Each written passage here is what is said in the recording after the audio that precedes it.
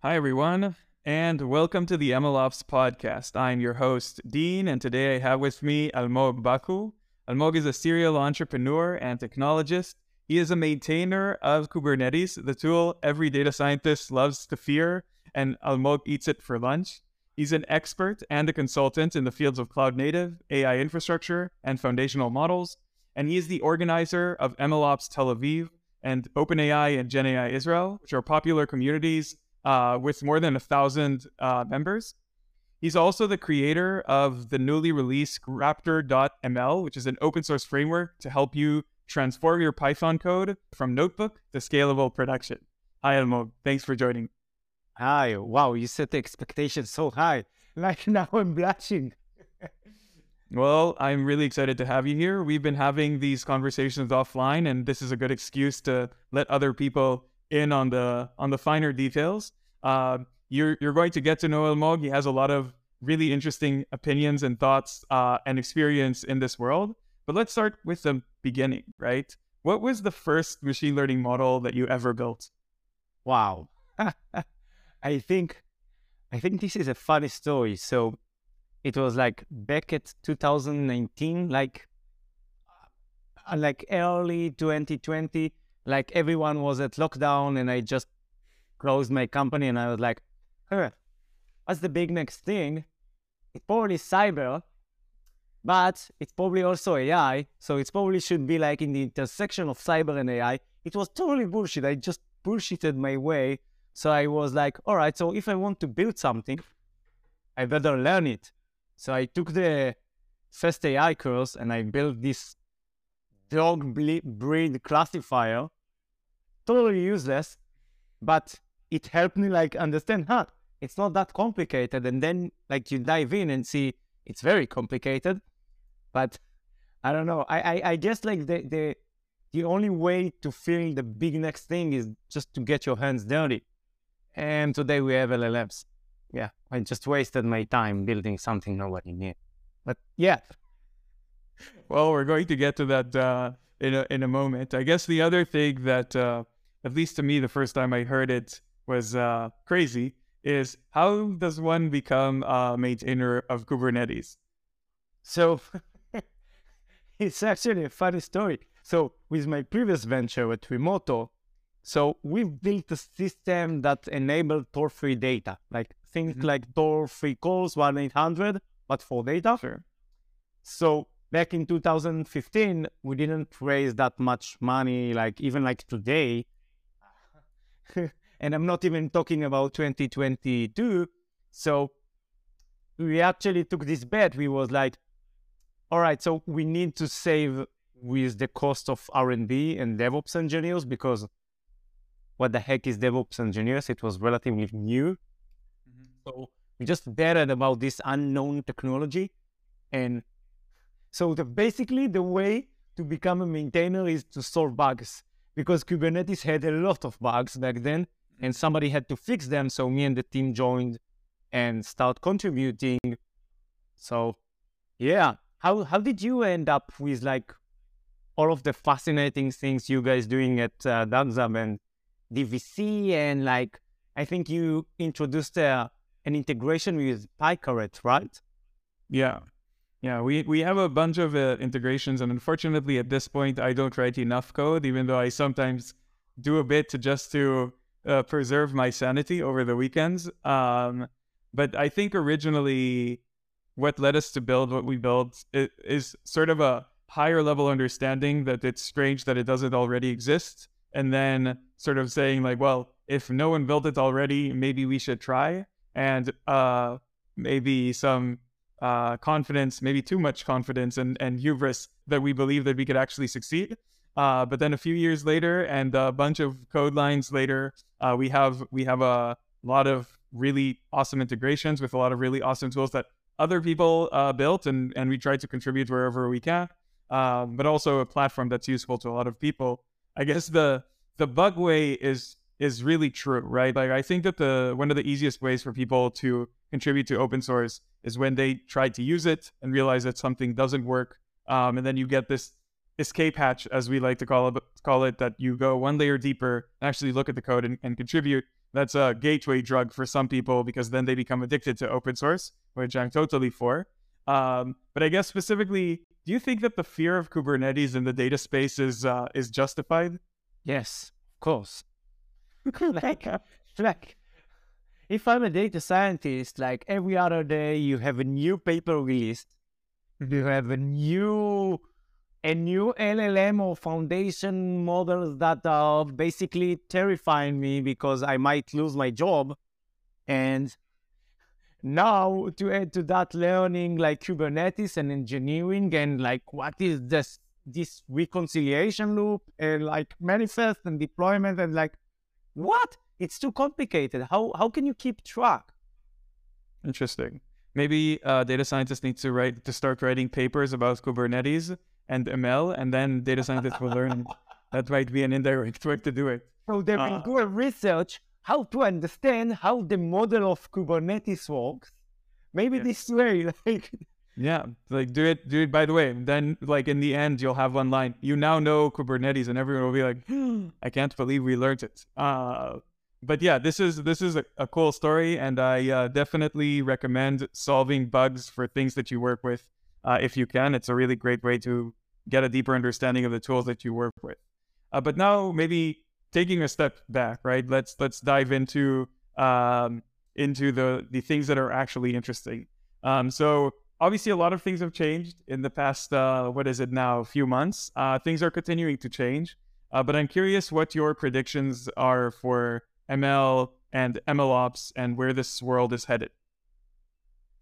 So it doesn't heading anywhere, and I think that's one of the biggest problems. And you see many venture capitalists stop investing in MLOps, stop investing in traditional AI, which is a bit weird because all of these foundation models built on top of some foundations, which are this classic AI.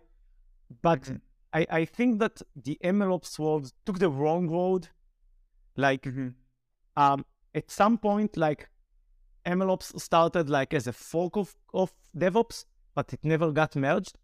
And it reached this point that the fork is so different than the main or the master branch that you can't merge it because it's just doing something different. Sure.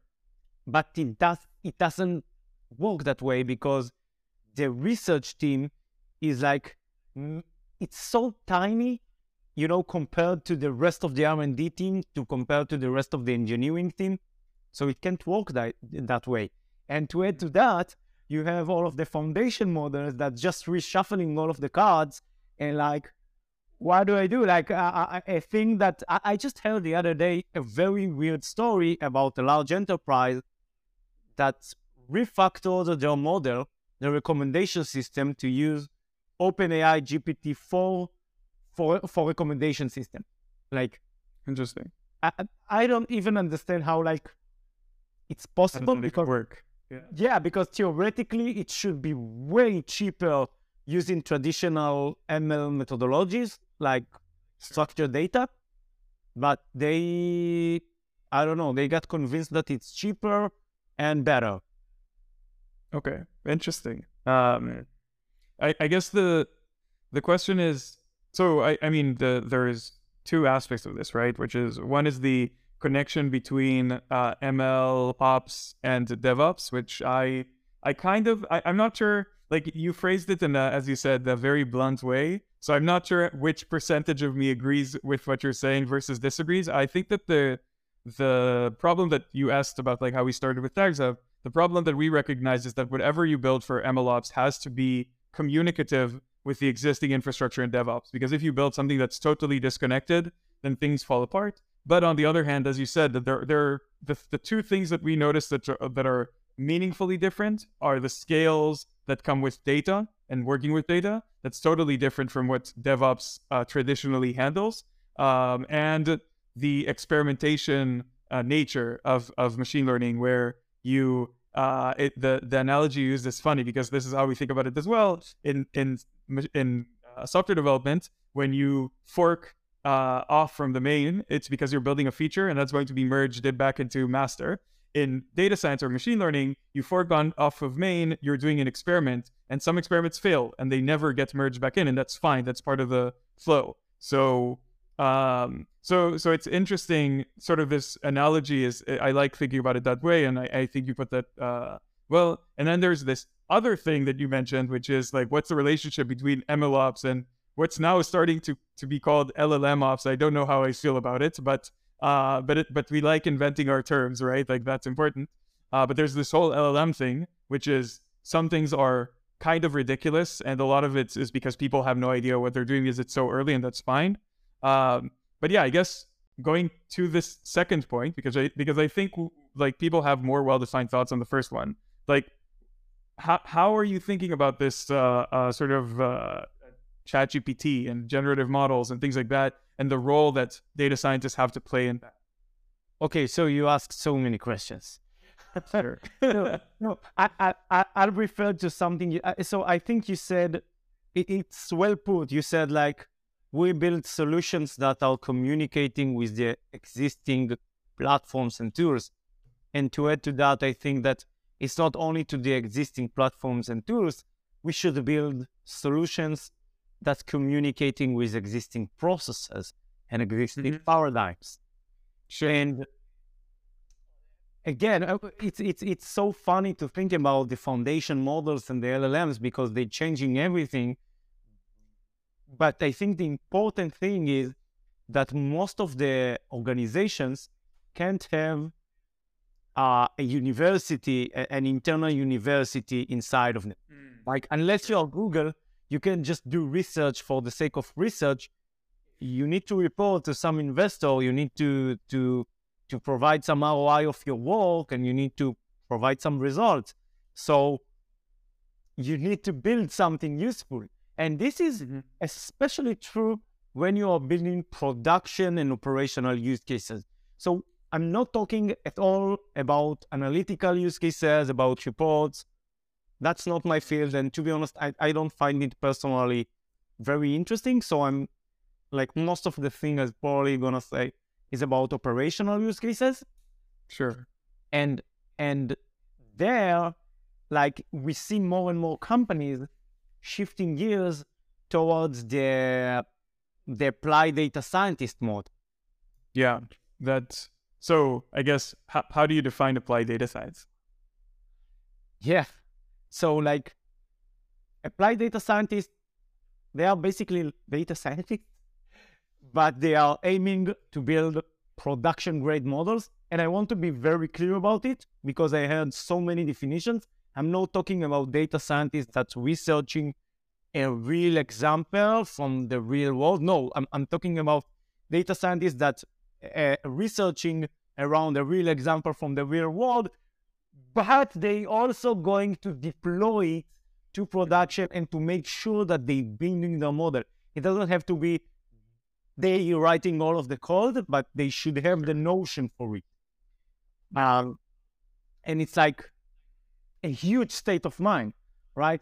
Because when you're building something for production, you need to remember, hey, this is what I have in production. This is what I don't have. This is the kind of data is existing in my data warehouse. Maybe because it's in the data warehouse, that's not really existing in production, and we need to build it in production. So if it's like a very complicated calculation, like, I don't know, amount of clicks over the last hour, like rolling window, and this kind of data is existing in the data warehouse, but not existing in your raw data, in your data lake, then it's going to be a nightmare to productionize it. So you need to think about this kind of information ahead. Like, when you start researching, when you open your notebook, you need to understand what you have and what you don't have. Right? Yeah. You need to write clean code. If you know that you have like a potential injection in your code, like, if you know it, don't protect from it, right? Most of the time we don't have cases like that, but especially now with LLMs and such, like, it's very easy to inject some piece of code or something like that, because systems becoming very complicated. Maybe you want to extract and gather some data from LLM, and to take that to a linear regression model and like doing fancy stuff. So when you think about the production in your mind, and you always remember that, hey, this is not just a research. It's someday it's somebody going to deploy it, then you write a very different program. Does that make sense? Yeah. Totally. I have a talk that's called ML in Production. What does production even mean? And one of the starting slides is I show an image of a forest, and I asked if you build an amazing machine learning model and no one ever uses it, does it matter? And sometimes people raise their hands, especially like in academic environments, because I give this talk also at universities, and they say, well, if I published a paper, then maybe it does matter, even if no one ever uses it. But my sort of longer term response is that, sure, you could publish papers and that's important, but at the end, the goal that you have is for this to affect the real world. And that's usually if the work that you're doing remains in research, you never affect anything outside of your whatever archive, then it probably doesn't make an impact on the world. And that's a shame. So if you don't think about all of the things that you mentioned, which are great sort of concepts to think about, then you're going to do a lot of work. And if you're doing this work, you're probably a really smart person, and then it's not going to have any impact on the real world, and that's a shame. So I definitely agree with that. And I guess, what are the responses for that? Oh no, I think most people agree with that. Like most people are just not thinking about that because the work that they're doing is very, as an engineer, you sometimes build for the sake of building, and you don't think about the broader context of like what's going to happen with my product. And in general, I think that it's healthy to have some degree of product thinking, right? Like it's not everyone should be product managers, but it doesn't matter what your role is. If you're a marketer, if you're a salesperson, or if you're a data scientist, thinking about things in the context of this is something that needs to be wrapped in some package where someone can actually use it leads you to a lot of counterintuitive conclusions that you don't think about if you're just thinking about it like I'm doing something for the sake of doing it, which is also fine. But that's to me sounds more like a hobby than a job, right? So if you, this is sort of my take on that. I guess that I don't really know how this changes with ChatGPT, LLMs, and things like that. So how do you think like the job of applied scientists is going to look now? So I think that's basically where things got interesting, because the foundation models, they are reducing dramatically the barrier to entry. So the very basic essence of data scientists and commoditizing the AI for everyone just changes, right? Mm-hmm. Because every kid today can write a very, I don't know if useful, but something that works, right? Yeah. So you have more data scientists that found themselves, hey, I can do just research and I need to build something that goes to production, and more organizations actually adopting this applied data science approach or paradigm, and you have more and more engineers that can actually help these data scientists and take things to production. And on top of that, now, because you have the foundation models, you don't need to use these very expensive data scientists to build everything. You can ask your engineer to do that. So eventually, I believe that these 2-3 roles, I don't know how to split it, they will consolidate into this new role of ML engineer or AI engineer or whatever you want to call it, which is some kind of a scientist that understand like models, understand some level of engineering, not backend engineer. He won't need to know like how Kafka work and scaling and all of this kind of stuff, but he will have to understand, or she will have to understand, how to connect the dots from the AI world, right? How to compose a prompt that yields some relevant value that you can use with another really linear regression model, and how to do some experiments, because you need to see even like that your prompts do its works.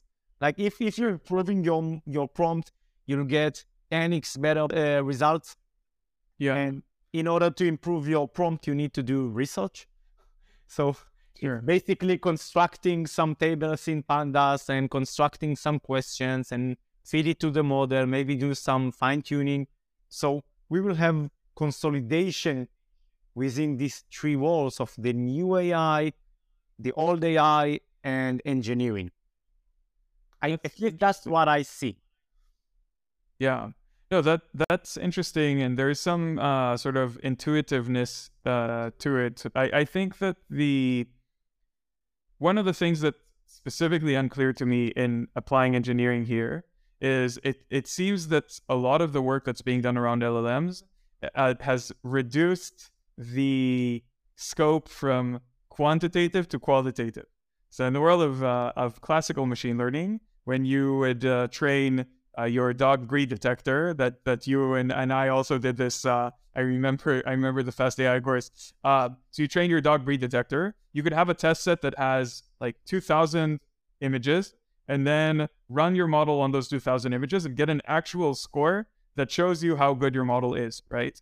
But with prompt engineering, or however you want to call it, you see companies where they're doing like 2 prompts, checking them out, and then saying like, well, this looks good enough. Well, we might as well try deploying this into production. So I think that sort of introducing the engineering aspects and the scientific aspects to everything that's AI, the new AI is really, really hard.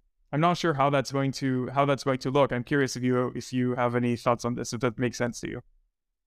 So think about it like building an e-commerce with React and microservices, building versus building an e-commerce website using WordPress.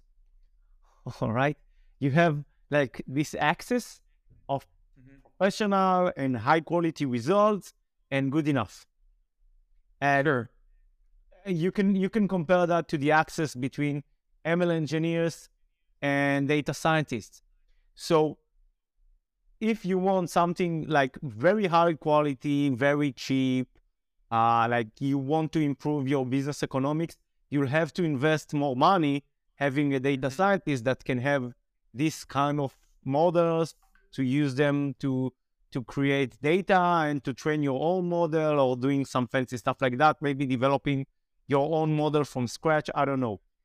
If you want to build something like MVP style, you're probably only gonna use like SaaS models and things like that, which are like at scale, they becoming very expensive.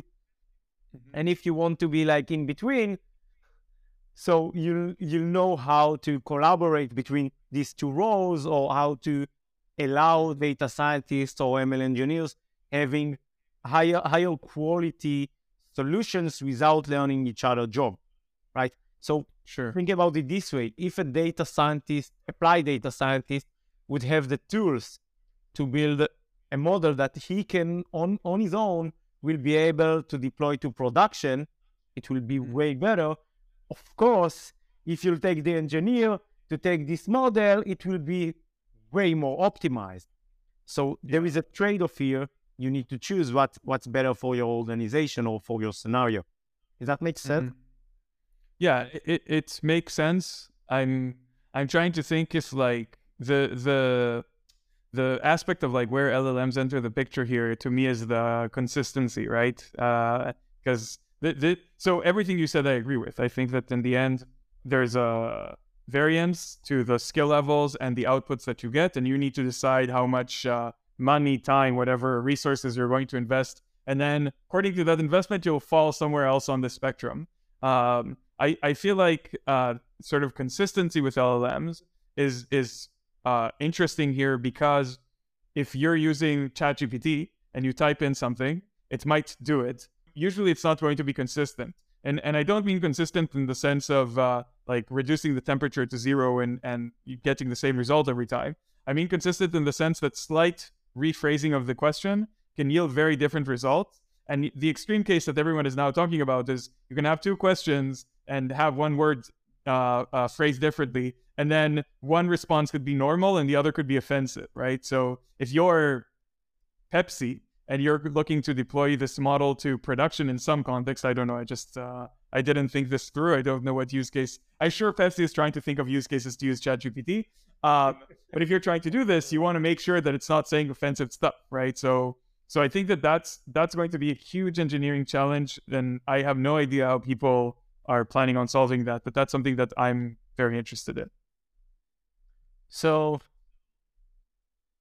I think that's an ongoing discovery of the market. Like there are no right or wrong answers, right? Like mostly wrong answers right now. Yes, because like it's so funny. Like this group of scientists, crazy scientists, built something so huge that nobody understands how it works.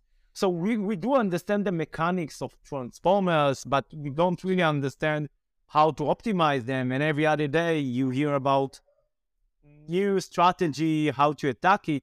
So like, like we can talk about like, have you heard about roles or chain of thoughts? I'm familiar with chain of thought. What was the first one? So roles. So basically, this is so funny. Like a group of scientists created this research that discovered.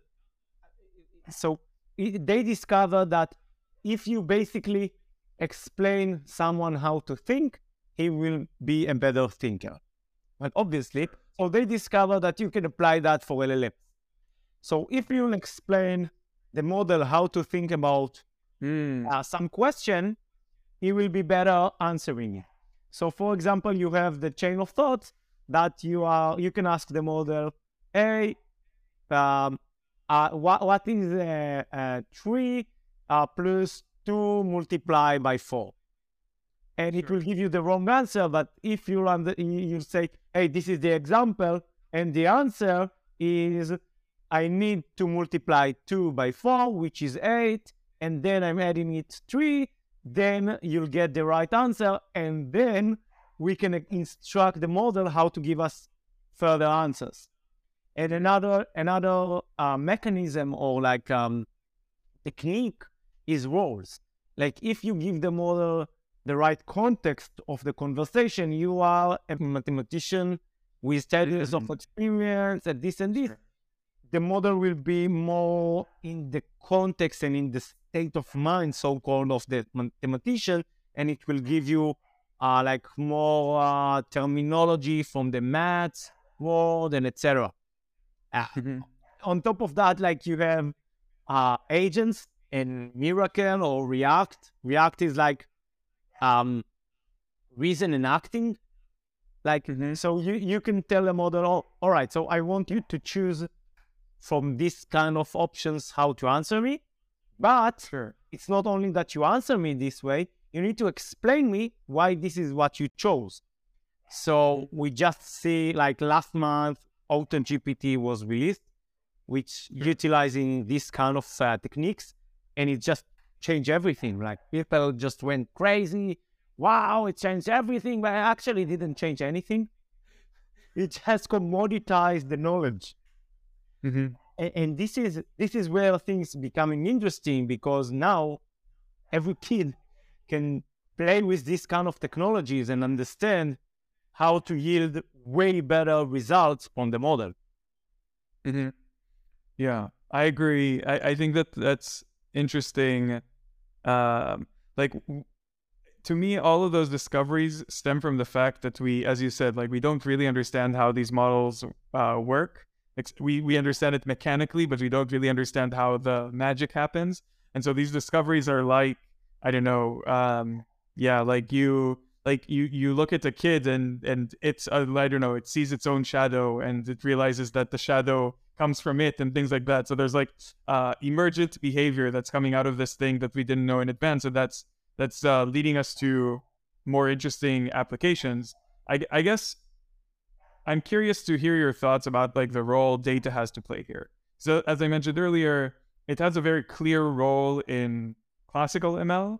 I think it also has a very important role, like maybe I'm cheating, I'm telling you what I think before. I think it has a very important role to play in LLMs, but I'm curious how you think about it. Yeah. So there is this like famous paradigm, maybe like famous idiom in classical or like the old-fashioned AI world, which is garbage in, garbage out. I think it couldn't be more accurate in the world of LLMs, because if you basically ask very silly questions, it will give you very bad answers. So, like, if you need to train the model with very high quality data, and many researchers and practitioners are debating that this is basically what like moves the needle for OpenAI, because they had very high quality data to train on. And you also need to ask really good questions. Like, if I'm gonna ask a very vague question, like summarize this content, it will give me like a good summary. But if I'm gonna give the prompt and very accurate instructions, like I want you to give me a friendly summary for 8th grade readers, and etc., it will be way more accurate.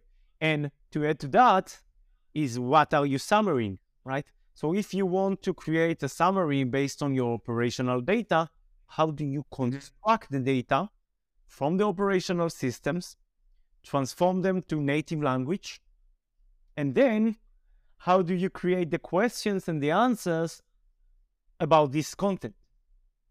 And how do you make sure that, again, you didn't pull some information from the data warehouse that won't be available on the operational mode?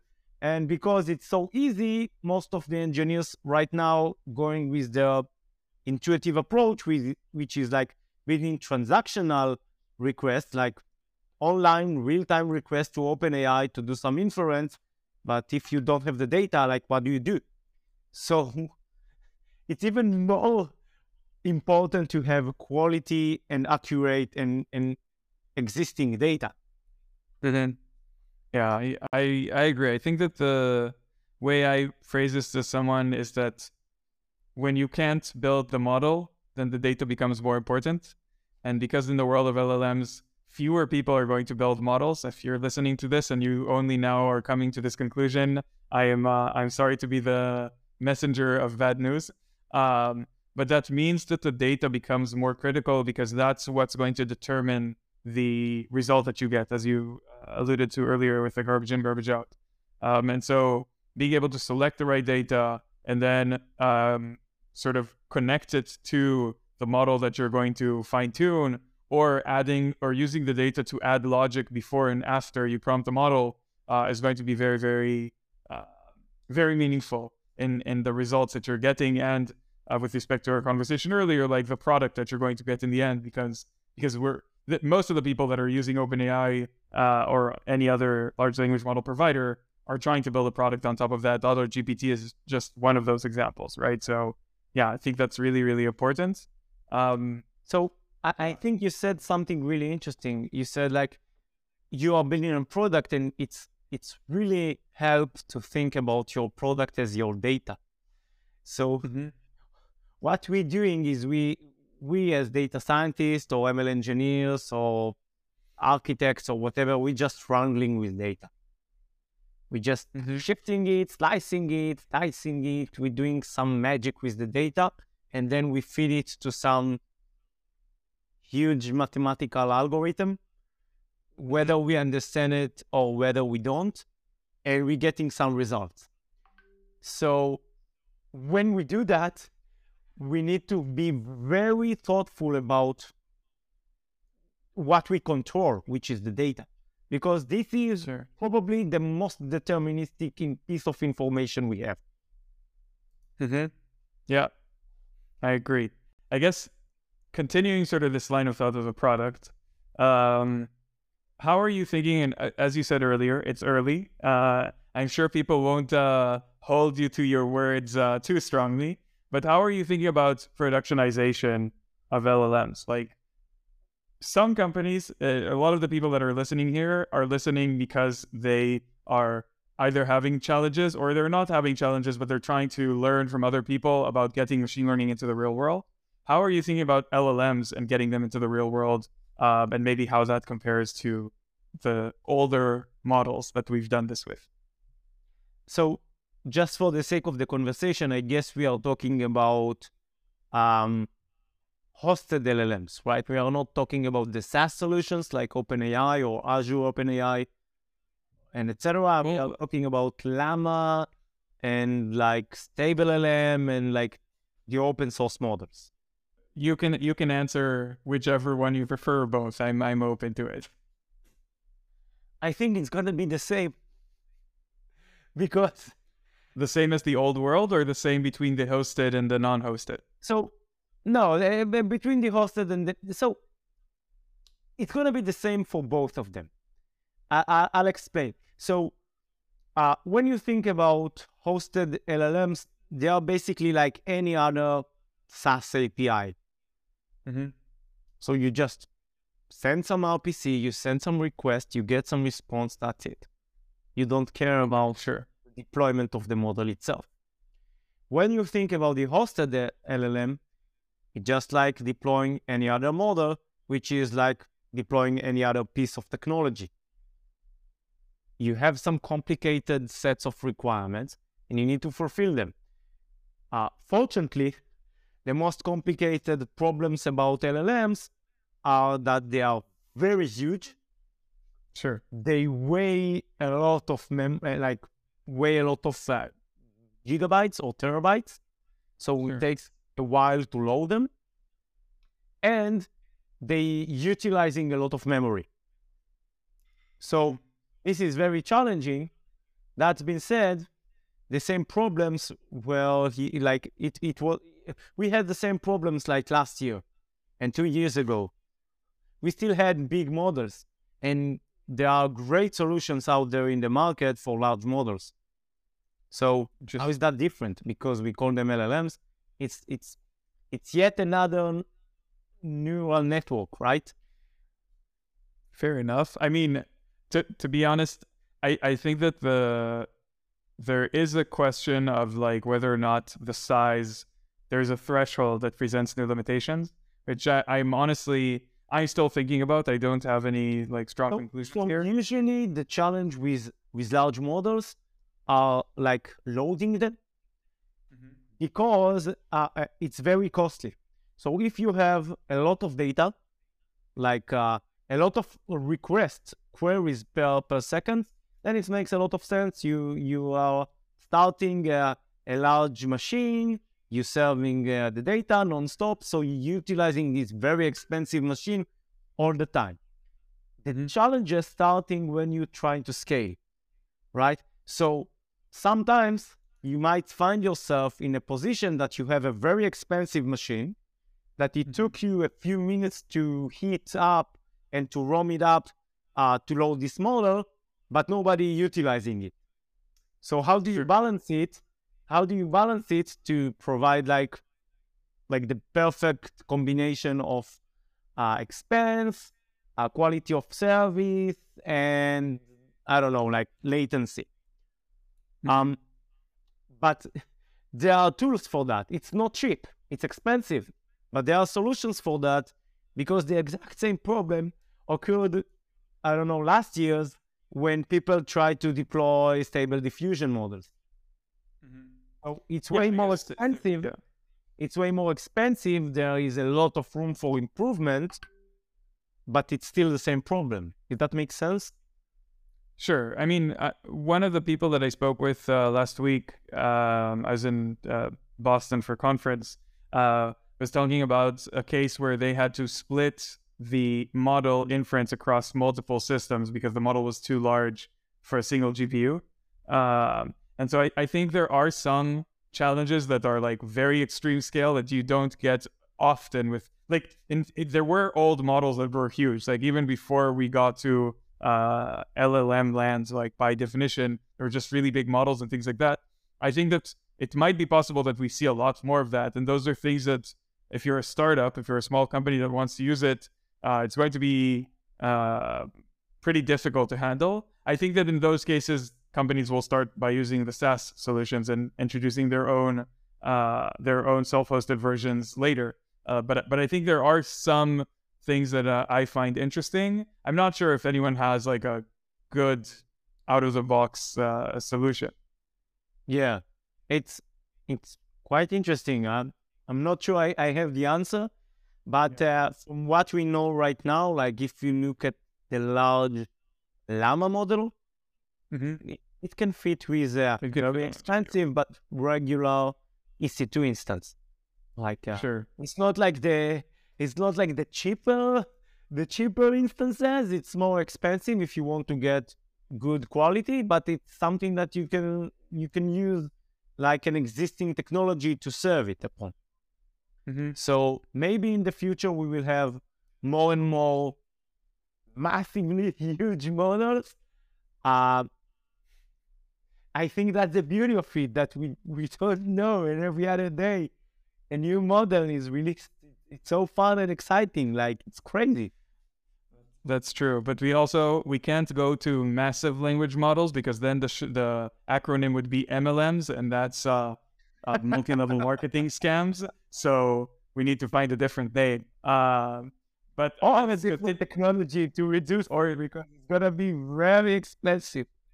yeah, that's true. I mean, there's this talk by Sam Altman that's making the rounds now that OpenAI is not planning on increasing the size for their next model, but actually like finding ways to get better performance out of the same or smaller sizes. So maybe this is like the upper limit. I don't know. Like if you take the human brain analogy, then we have a few orders of magnitude to increase before we get to AGI. But maybe that's a different discussion. I guess I wanted to ask about Raptor ML, right? So this is something that you've been working on for a while now, and now it's out in the open. Correct me if I'm wrong, but people could just go ahead and use it. So can you explain what it is and why you created it? Yeah. So if you remember the process we've talked about, where data scientists stopping being data scientists and starting to be applied data scientists, which is exactly the same with a different state of mind, Raptor tapping exactly in this process. So it's a project I'm doing on my spare time. It's not commercial, and I believe, and a lot of practitioners that helped me along the road believe, that the only way to solve the productization problem is changing the state of mind. And it should be for every practitioner in the organization, as well as for the organization itself. And we see more and more large corporates that adopting it, whether it's Microsoft, Google, LinkedIn, etc. And after you basically solve your problem using this new state of mind, then Raptor just tap into this process and help. So basically what it do, it lets you write your feature engineering process and modeling process with your favorite IDE or notebook. Then you can export it to Kubernetes.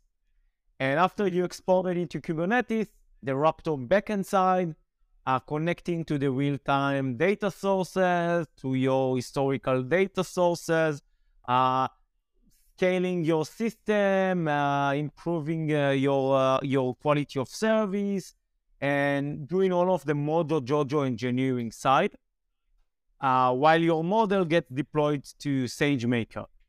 So basically, there is no magic here, because the real magic is changing the gears while you are developing your model. But if you did that, then Raptor just do all of the iterative and engineering overhead, because these are some stuff we can generalize and do that for you. That's awesome. I actually like that approach, where you're basically saying the tool assumes a certain state of mind or assumes a certain workflow.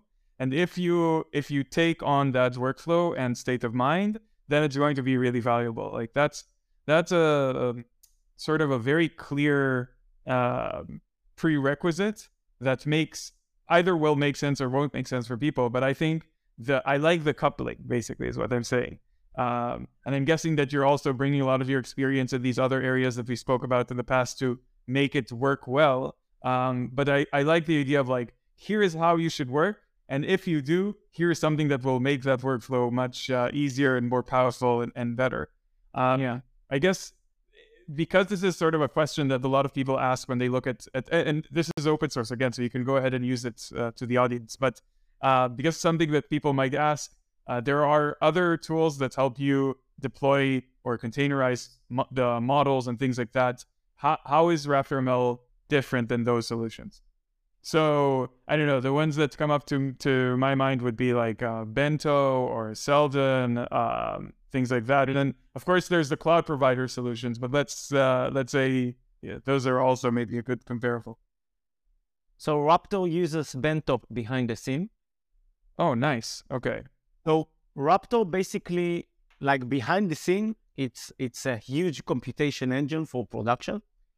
Mm-hmm. So with Raptor, maybe I'll walk you through the process. So let's say I want to build a fraud detection model and I have these, 5 features. One of them is I want to take the IP and translate it to your country using geocode, right? Yeah. Mm-hmm. So sure. I need to write every feature as a function. I'm getting as my input for my function the data as it is. Mm-hmm. And then I'm in a transactional manner, I'm writing how to transform the row into a column. Or I can add some decorators to instruct Raptor to do some aggregations. So I don't want to get one row, I want to get a few rows based on this rolling window, and I want from these rows to get this field, and on top of that to do this aggregation. Mm-hmm. After I'm done constructing my features, I can say, hey, so I want to take this feature, and this feature, even if this feature C is built on top of X and Y, and Raptor know how to build on top of that the DAG to build the data, and it gives me like a data set ready for training based on my regular data for training, like my CSV or Parquet file. After I got my data set as a pandas data set, I can train my model. And when I'm done, again, I'm wrapping it with some decorator, and then I can say, hey, Raptor, export it. So behind the scene, Raptor translate all of my Python functions into some Kubernetes manifest that can then be later translated to production code with Go. And it can take my model and containerize it using Bento. And using the power of Bento to deploy it to SageMaker or whatever. So the real magic here is how to make things make sense for data scientists and to process the data in production, because the data is the problematic part. The data is the product. I like that a lot. Yes. So for the audience, this is the first time Almog shared with me like this presentation. So all my reactions were genuine, like my eyebrows going up. I'm going to repeat what you said and to make sure that I understood it, and also maybe this would be useful for the audience. But my answer to the question that I just asked you, according to what you just said, is that the other tools that I mentioned are very focused on just deploying the model, whereas Raptor is thinking about this as an end-to-end system that needs to be deployed. And so you're not just looking at the model, which is important, but just one of the pieces that you need to work with, but actually taking it back all the way to the raw data and getting me to the point where I have something that's usable, which I love. Again, I have another talk that I give where I say like a model is just another data transformation step.